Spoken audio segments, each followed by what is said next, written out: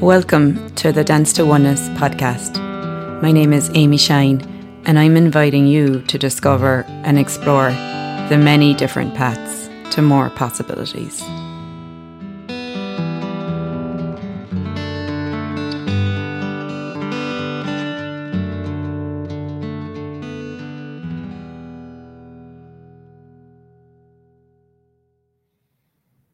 Welcome, everyone. This is episode 37 of the Dance to Oneness podcast. I'm your host, Amy Shine, and today is episode 37.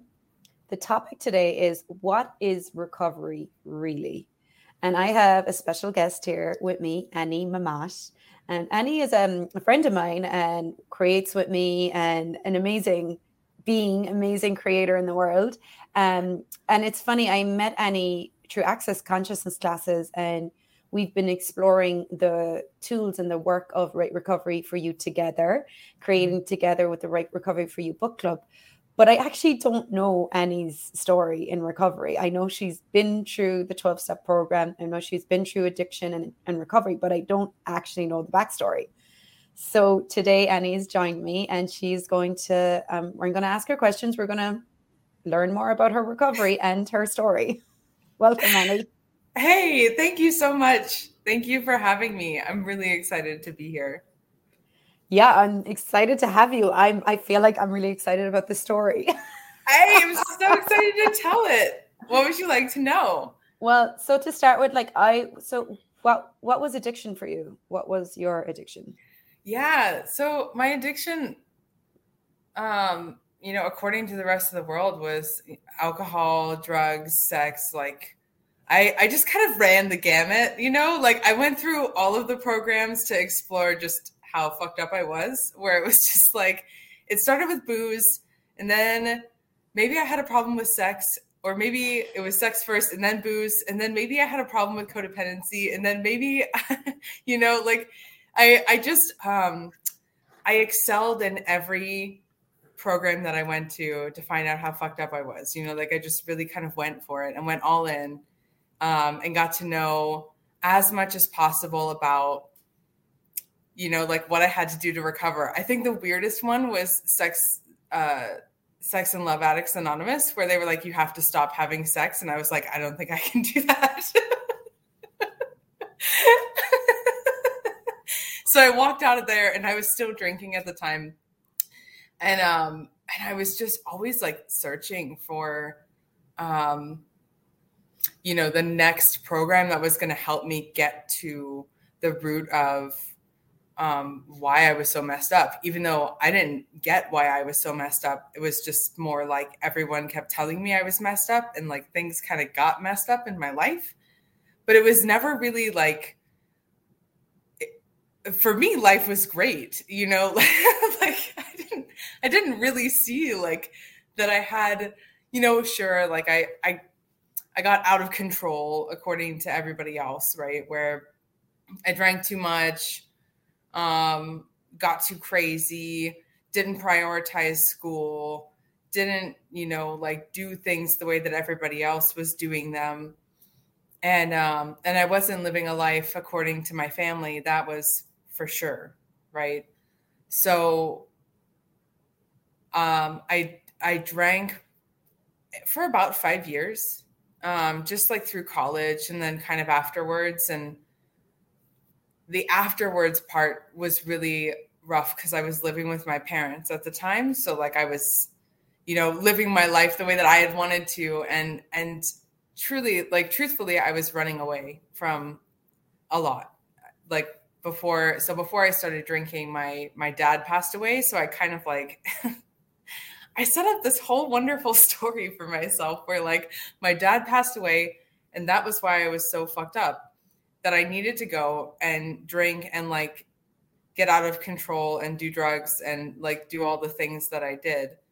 And that was really the story that I told myself in my brain, was just like, okay, we're going to make our lives into this like Hollywood movie where like sorry, you had a question. Well, no, I was gonna say Yeah. like so like I've been, obviously I went to AA. So like it seems like when you go to AA, like everyone needs a story and everyone needs some kind of like big epic like tragedy or turning point in their life that spun them out of control into drugs, alcohol, sex, gambling, whatever their addiction Yeah. was. Like everyone knew, well, my dad died or my brother died or I got abused. Like I got abused. Like there's always like this tragic story. And then you go, okay, now I got the story, I got the platform, and Yeah. that's what led me to the drink and drugs. And that's why I'm fucked up. And now that's why I'm here. Yeah. And when you said that, I was like, wow, it really like the story was such a catalyst and a decision that really took me out of choice and just totally into like a level of unconsciousness where I just really didn't want to be aware of anything about my life. And I just kind of I was so done, like, because up to that point in my life, like I had really been trying to, live life according to me the best way that I could. Like I fought so hard to be like a magical kid, and like I really got into like metaphysics and quantum stuff and spirituality, and I was doing all of this like stuff with manifestation, and I was so sure that like there was something else possible, right? Like I just wasn't like everybody else around me in how I grew up. Like I was so weird. I like didn't date. I didn't really have friends. Like I kind of stayed home a lot and like just went to school and like did the things that everybody told me I needed to do, but like I didn't really have an interest in making myself into like the typical kid. Like there just really wasn't that in my life. So I was really like over here just kind of living my own reality to a degree.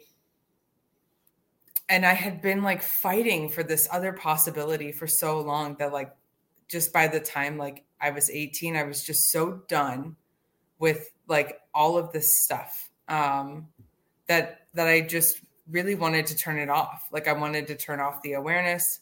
I wanted to turn off like the possibility and the magic. Like the way that I found my dad was like my last act of magic, where I hadn't seen him in 9 years. And when I was 18, it was like December, and I was crying to my mom saying, I want to find my dad. And she was like, here's a number to a private investigator. I never called this private investigator. 2 weeks later, my dad's brother calls and says, hey, I'm looking for your dad. Have you seen him?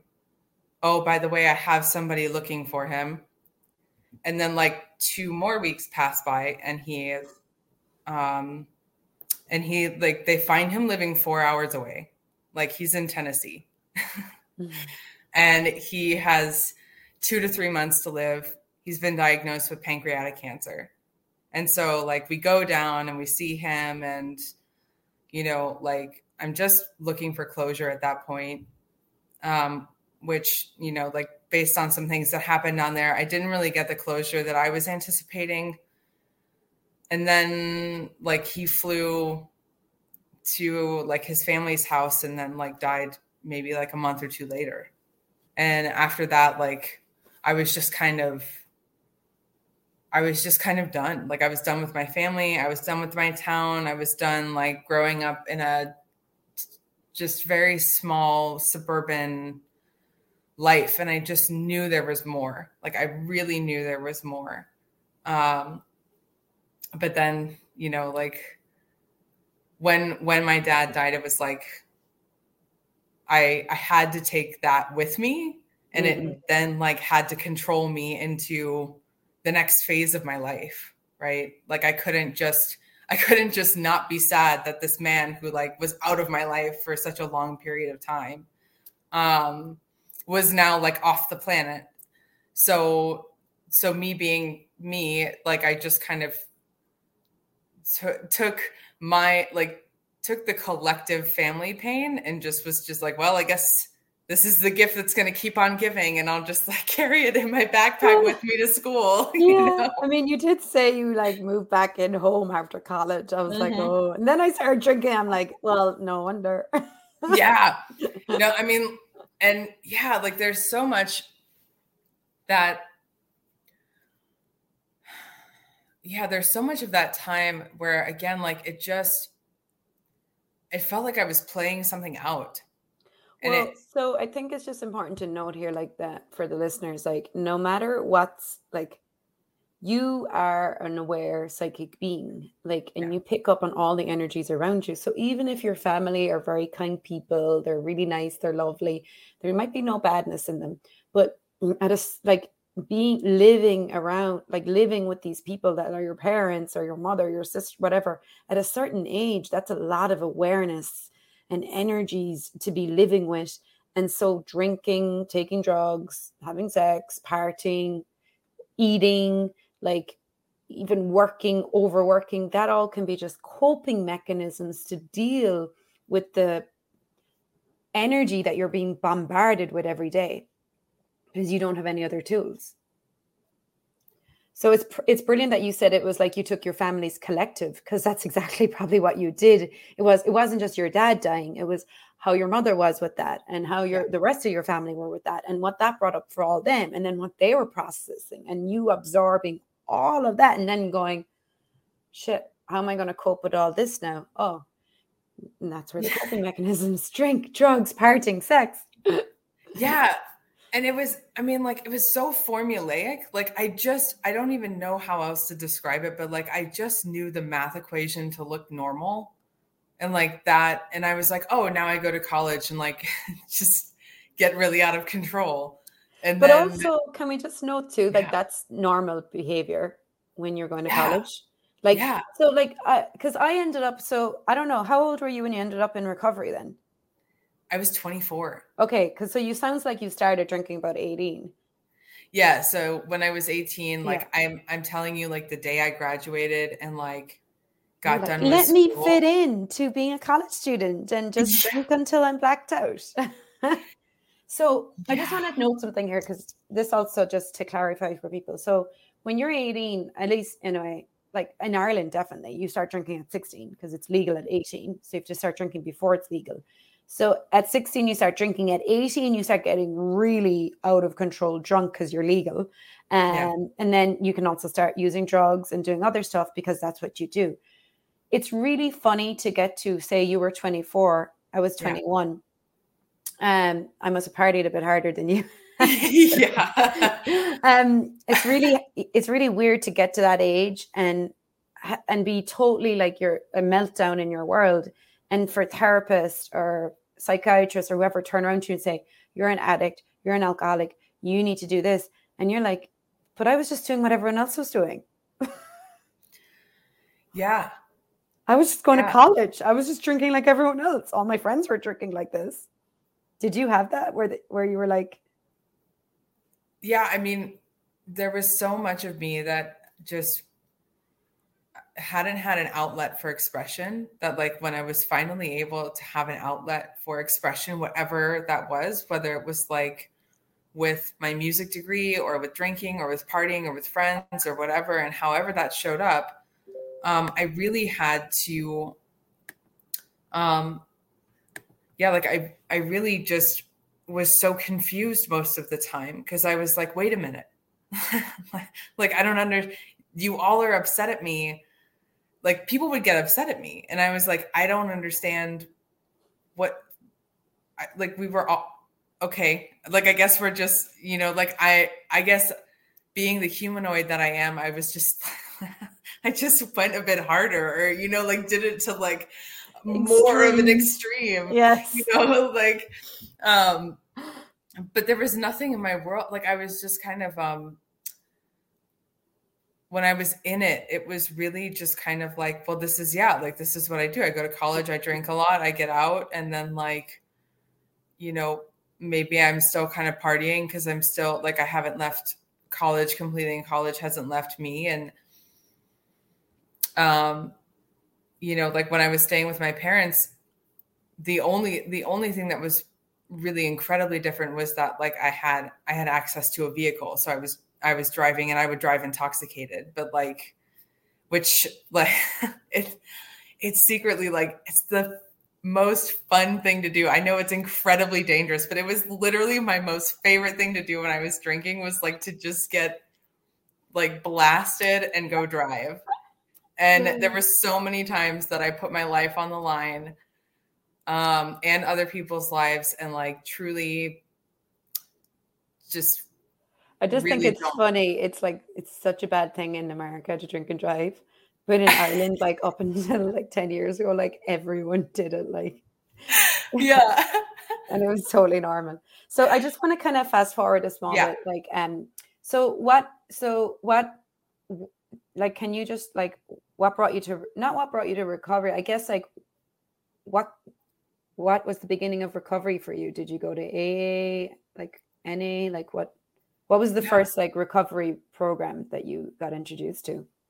So the first one that I got introduced to was through a friend who I went to college with, who um, told me that he was sober, and like he and I had drank together and had like some pretty intense like drinking events together. So like seeing him get sober was just kind of like, wow, like that's really interesting. Mm-hmm. So I talked to him for a couple of months, and then like literally one day just kind of woke up and was like, okay, it's time to go. Like I just woke up out of a blackout, and I was like, well, I guess it's time to go to AA now. And it was just the strangest thing. But I went to my first meeting, and then the people there were the thing that kept me like continuing to choose it, because there were just, it was the only place that I felt even slightly like minutely understood at the time. And so I was like, well, I'd rather have people who kind of get me than like feel so alone and still living with my parents. Oh, wait, I wasn't living with my parents at that time, but just feeling so alone at the time.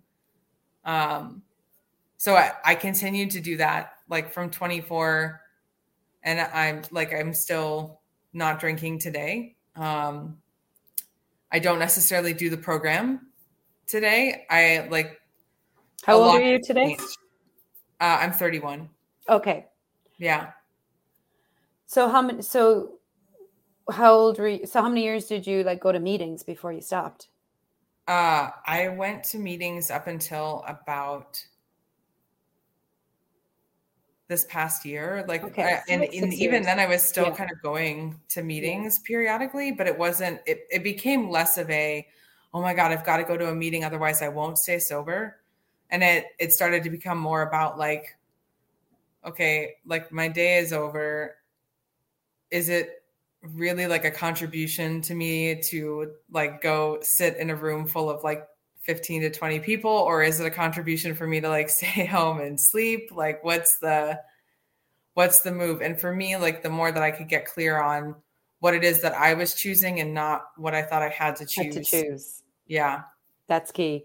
So Mm-hmm. for those of you, that might not have ever done a 12-step program, and by the way, you don't need to do a 12-step program to have addictive compulsive behaviors. You just might have gone to a 12-step program because like Gimme and Annie, you felt like you were so wrong in the world and so alone. That and a lot of these programs, like you said, do give you that little bit of hope, like, okay, there's some people that kind of get me. Not really get me, but kind of like a little, like 10% or Yeah. 5. But the I like the energy of what you said, like just what Kimberly said, like instead of having to, you can choose to, because there is a big energy in 12-step programs around you have to do this, and if you don't do this you will relapse, or you will go insane, or you'll get crazy again, or you'll be abusive, like it is very fear-based, and it's not empowering. That part isn't. Telling people they have to do something, if they don't they will be bad or they'll be wrong, is not empowering. I just have to note that. Yeah, addiction is such a fine line with all of it, right? Like whether you're telling someone that they do need a 12-step program or they don't, or like trying to illustrate what recovery looks like for one person or the other. It's always like this really fine edge of a Yeah. And knife where you're walking this really kind of tenuous path of like, I really I understand that there are people who have died and there were drugs and alcohol involved. And I will not say that it was because of them, but like they are not here and there were substances present in their life. But in the end, conversely, I just, yeah, it's always just such a fine line for me because I never want to be in charge of someone else's choice. well, you're not. And also, like, if someone's choosing to not be here, they really want out, they will find Yeah. their way out, whether it's drink or alcohol or pills or, Yeah, totally. taking themselves out in a car crash. Like, people act like car crashes or stuff like that aren't by accident. And I'm always like, no, like the choice, like the one, but that's and that's probably one of the greatest lies that's based around all therapy recovery programs is that we don't have choice. And that's what they Yeah. try to instill into you in AA is that like you're powerless over alcohol, you're powerless over the drugs. No, you actually have choice. But when you're full blown in addiction, like it doesn't seem like you have choice. You're really addicted to the substance. So if you are so addicted that once you drink, you can't stop, yes, you may require to go cold turkey to stop completely. But that might not be the case either. Like that was not the case for me. I was not someone that if I opened a bottle, like there was a time in my life where if I opened a bottle, I would finish it. But I was also 18 and 19 and doing what everyone else was doing. Yeah. And so labeling myself with that label and saying that I was powerless was totally disempowering me. Did I need to tell myself that for a while to stop? Yeah, maybe. Maybe it worked for a while. But I do think, like you said, there comes a time too then when you're like, okay, I have choice here. What am I choosing? And 12-step programs, like that's what I like what you said. Like you have to, like you can't tell someone else what recovery is. Like, and that's why I'm so grateful, and we haven't got there yet, about the tools of right recovery for you. Because Yeah. it's actually not about, like, if I'm like, I'm not telling you what right recovery for you is. I'm Yeah. not telling you what you should do. I am asking you questions so you can get what's true for you. Maybe you want to go to a meeting today. And that's why I say to people all the time, people who do access or don't do access, like I had a lady say to me, she does access, so she knows this greater possibility with getting your bars run, with choice, with question. Her husband is full-blown alcoholic. She was telling him, not that he didn't need to go to AA. And I said to her, don't tell him that. He may actually require AA. That may actually really help him right now. And he might need to be around people who don't drink right now. And you touched on it when you said like the first time you went to meetings, it was the people that brought you back. And it was for me as well. There was people, some very kind, caring people who had no judgment of me, no expectation. They were not projecting onto me. And that actually changed my world. It wasn't so much the program. And I think this is where we get mixed up. It was people and what they were being for me that changed me. The program helped me too. I'm not dismissing that. But I think sometimes we don't realize what people are willing to be for us is what changes us or invites us to something different. Yeah.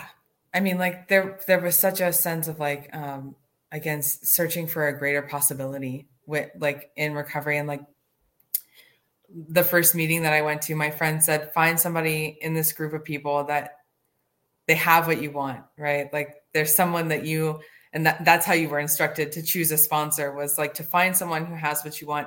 And I, being the good student that I am, like went right in that day and like scanned the entire room.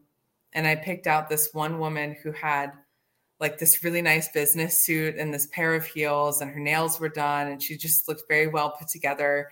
And I didn't feel put together at all. And I was like, I would love to have some of that in my life. And she became my first sponsor. And it was, like, again, there was always just the true gift of the 12-step program that I will say it afforded me was knowing that anything is possible. Like in recovery, whatever that is, recovery from, like anything is truly possible the moment that you know you have choice and you're willing to choose for more. Like that for me was huge. Did AA give you that energy that you had choice? like at the beginning for me, it did. Like there was Yeah. an element where like I didn't, it gave me the opportunity to know that I could even choose anything, like choose to have friends, choose to manage my time, like go to meetings or whatever, like there were smaller choices. There wasn't necessarily like the biggest choice of knowing that my relationship with alcohol was a choice, right? Like Yeah. that's I think AA would lose out on a lot of business if they did that. But like But you got the energy of having your own life, like yeah, creating your own life. Like even yeah, if it's okay, yeah, I got that too. Like, okay, how do I want to be in my life today? Like, what do I want to do? Okay, like even if it's I'm going to meditate for 10 minutes, I'm going to read a passage out of a book. Like it got me to start like creating my day, even if it was a little bit structured still, because I was creating my day based on I got to do everything right. yeah. And like again, like it was one of those things where like even if it was this like the small choices, like they were just really the building blocks for me personally to start to step away from like everything else. But like Mhm. um yeah, just So what yeah. what brought you to the point where you stopped going to meetings then?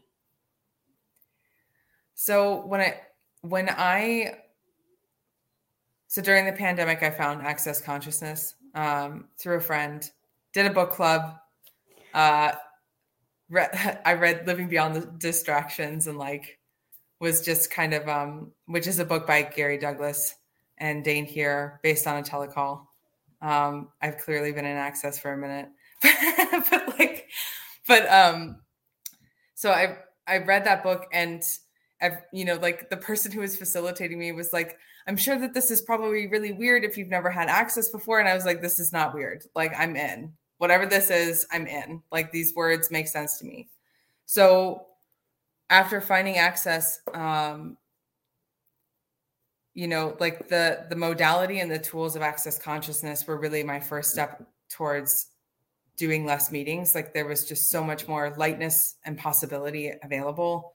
And then when I found Marilyn's book and I read it individually first, and at the time I was working at a Suboxone clinic in Ohio, and I was like, I was kind of going around everybody being like, oh my gosh, like guys, like there's this whole new, like, do you know about this? Like this no judgment, like addiction's a choice. And like, again, it's a Suboxone clinic. So like, it's totally based on people's dependence that they rely on this clinic. And so they're like, yeah, no, like that's not, we don't want to tell people that. And I was like, no, but like, do you even like seriously, like I had a conversation with someone who was like, I wouldn't encourage you like sharing that with anybody. And I was like, okay, cool. Like I understand. But for me, like when I read Marilyn's book and I started to even get an inkling of um, getting out of judgment of me was the first step to recovery of me, like beyond like even just conceptualizing that me uh, as me, not me as the alcoholic, could recover using the tools in the book. Like it blew my world open, right? Like that I am in recovery from so much, right? Like I'm a recovering Catholic. I'm a recovering I'm recovering from the Midwest, like I'm recovering from my family. I'm recovering from judgment. I'm recovering from the way that I see my body or treat my body, like I'm recovering from so much about my life where like when I could use the tools of Right Recovery for You. And I literally just went straight through the book and used all of the tools that were suggested in the book. I was like, wow, I like everything is the opposite of what it appears to be in my life right now. And again, like the more that I started to add to my life as the result of the tools of Access and Right Recovery for You, the more I just like, by the end of the day, my life was so full and I was so happy that I was like, am I really going to go back to a place that I have to like kind of go backwards in time and pretend that I'm fucked up so that I can go forward to where I am now? Wow. And that was the part where I just really saw like, I no longer desire to go backwards in time, and living from the forward version of me now. I've done that in meetings where like I live from the place where I'm at now and I've shared from that space, and it's not kind to the rest of the people in the room because they can't receive what I have, like what I'm aware of. And it's not kind for me because it just hurts my brain like, when I share it. But like, yeah, like, so for me, like, it was just the fact that if I have to go back and like, in order to prove that I'm a good, right citizen that is moving forward in the future, like now I'm just working against myself. And so like Right Recovery for You really got me to a place, again, having nothing to do with alcohol, because I was not drinking, like I wasn't drinking. That was not a problem for me in my life, but recovering from the rest of it, recovering from the judgment, the projections, the expectations, and the rejections that really actually fueled a lot of my beliefs about myself, where again, I was always searching for like a way to prove how fucked up I felt. And so like when I could really start to step away from having to prove how fucked up I was and really acknowledge that perhaps there is another possibility available and that I'm fucking fabulous, like then, like, again, I didn't feel this necessity to have to kind of keep re-churning and rehashing a version of me that doesn't exist anymore. Like this person who drank for 5 years, like she's nowhere in the When she United was 18. Like she's nowhere on the planet right now. Yeah. Like you're trying to talk about yourself like a century ago. I know. Yeah, totally. I love that you also said there, like you said, a key piece is like you said, like I started using the tools of right recovery, and the tools of right recovery are also the tools of access consciousness. The tools of right recovery, just for me, because people are like, lots of people know the tools of access, but never have delved into the tools of right recovery. Yeah. For me, the tools of right recovery just take you deeper. They go more to the core. They go right to the core. Because like you said, like I stopped drinking, I stopped, whatever, like the excessive relationships, whatever your addiction, what they're the secondary addictions, just so people know. Like they're the addictions like that people are like, that's bad, that's wrong. But you stop all that, but then you're left like this raw, like naked child in the world going, I'm so wrong, I'm so bad, I'm so awful. Please don't tell me how bad and awful I am, because I already feel bad and awful, and then I'll feel even worse. So one person says one thing to you, you're like, I'm the worst person in the world. I should be crucified. Like there's a energy that's constantly there. I would say it's there for all humanoids, but particularly people who find themselves in addiction. And but AA doesn't address that really.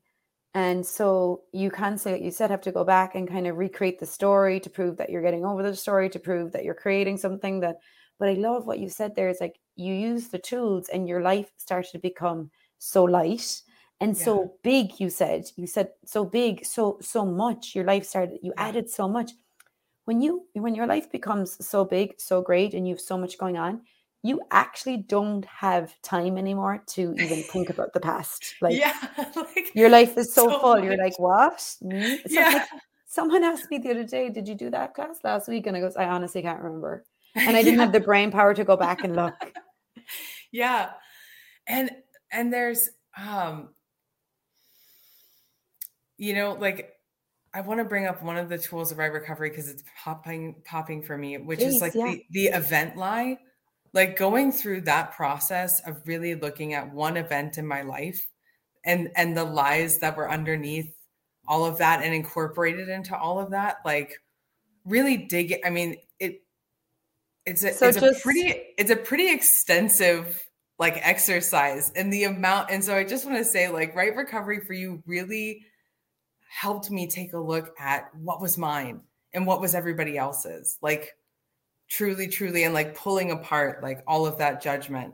So just so people know, because they're like, Yeah. event line, Yeah. what is that? They're like, what is that? So Yeah. one of the tools of, and we played with it in one of the Right Recovery for You classes this week, and actually it actually really helped me a lot too, is like if you had an event that happened you, and this doesn't have to be when you were drinking or in addiction, this could be like at any time in your life where you were judged for something, and just go back to that moment in time. So right now, all of you, if you're listening, you can do this. You just go, okay, was there a moment in time in your past where you were judged for something? And then you can go back to yourself at that time and just start asking, okay, what had happened? What were you being judged for? Mm-hmm. What conclusions did you make about you at that time? So if you were being judged for something, what conclusions did you come to about you? And this is where Annie's like saying, okay, I went back in time. I looked at this event. I did too. And I was being judged really harshly for something. I then made all those judgments mine. I was like, oh, so then you either align and agree with the judgments people are having of you at that time, or resist and react. And then you create your life from that moment up until now as if those judgments are you. Oh, gosh. Yeah. And then, but then, like, the funny thing is, and I don't know where this buzzing noise is coming from. Oh, it's probably from my apartment. Oh, really? Yeah. Somebody has Aliens their coming. garage below me. Oh So, my God, it's like vibrating in my ear. oh my gosh. Oh my gosh. That's so funny. So, but also, I just want to, you just showed me something there, Annie, too, is that, like, okay, before I did that event lie, like before I had these tools, I would have went to meetings and AA and counseling and sat there and spoken to these people, counselors, whatever, about this horrible thing I did in the past and how I was such a fucking horrible person and I was a worse person and evil and horrible and I did the worst things based on, yes, I create whatever, I chose something, but based on me taking on all the judgments everyone else was projecting onto me at that time and then destroying myself for years to hold them in place. Yeah, like I just saw the same thing where and I actually was just talking to a client about this today where it's just like, in what universe like am I believing somebody else knows more about me? Right? Like somebody tells me that I'm not good at math. That is an actual thing. Before I ever did a math problem, I was informed that I was not good at math. Like literally like I was just informed that it was just not going to be my subject, right? And so I did everything that I could to really support that, right? Like I was terrible at math. Yeah. But that was from the point of view that, you know, based on a like neuropsychologist and my mother deciding that, you know, that was just not going to be my thing, that I was too creative for that, right? And I was like, creative people need math. Like, I don't know how many creative people you know, but like they really need to be good at math.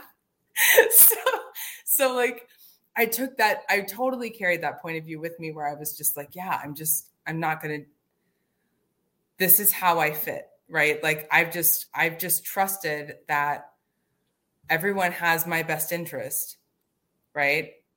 And with that trust of, oh yeah, everybody like totally wants, like cares about me and wants me to go far and do well and all of this, you know, that's that blind spot where I won't see the lie, where I trust that someone else knows more than me. And when I can, again, like the gift of right recovery was just understanding that I like that trusting me is literally one of the core pieces of recovering all of the parts of me. Like it's literally just like the biggest gift that I've received from right recovery for you and the tools of access consciousness and beyond. But like truly understanding to trust me and not trust everyone else is like, it's so massive. Like I don't really have words for it. Well, the beautiful thing is that when you trust you, you will see when someone is telling the truth or someone is lying to you. You won't be Yeah. blindsided. So when you Yeah. trust you, so even if you go back to that event lie, you know, that moment you had where you were being judged for something, and you gave up your own awareness in support of other people's judgments of you. So you made their judgments more real than what you knew, Yeah. and based on something you did, basically. Like it was justified, you know, rather than looking at everything's a creation, you know. So say you did something that other someone else, they were also part of that creation, you know.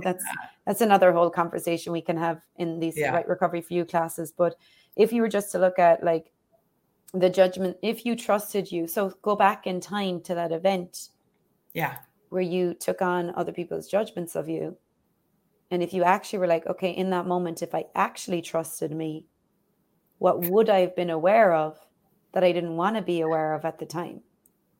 Yeah. And the thing is, like, most likely is that you didn't want to be aware of where other people were functioning from.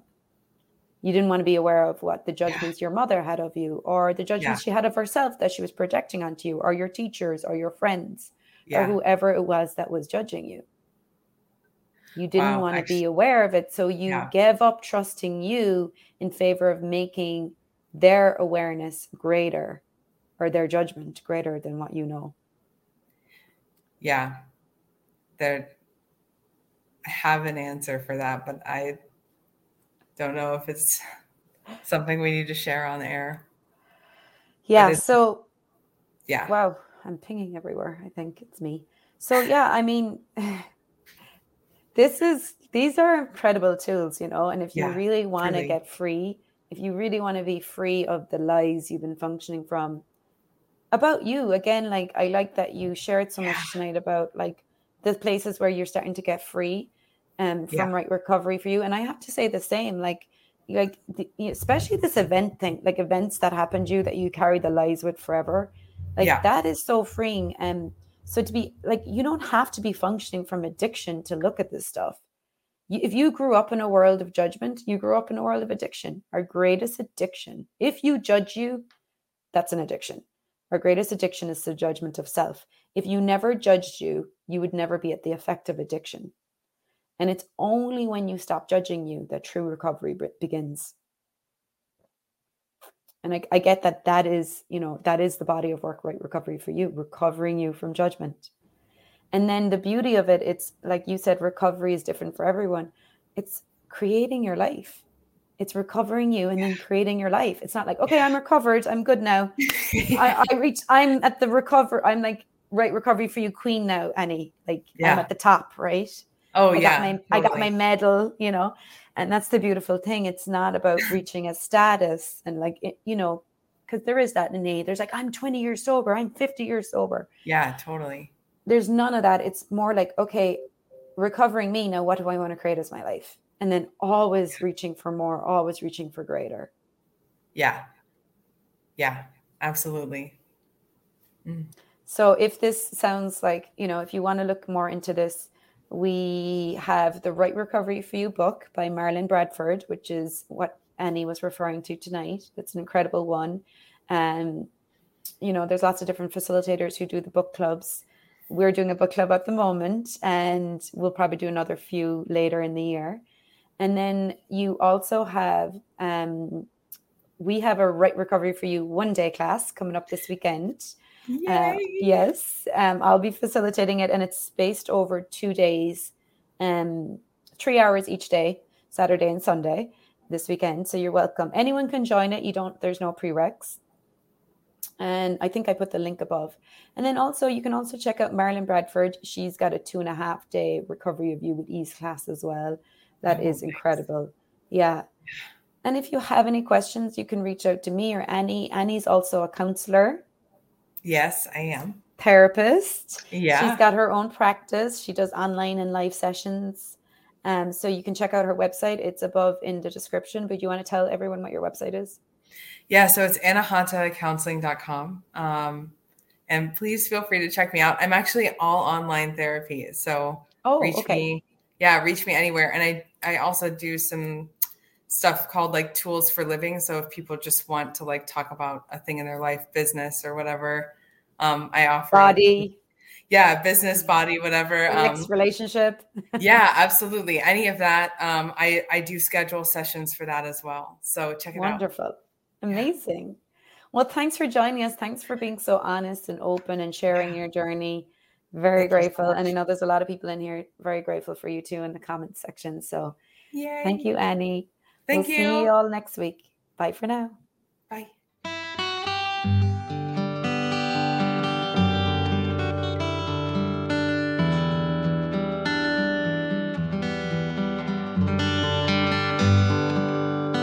Thank you for listening to the Dance to Oneness podcast.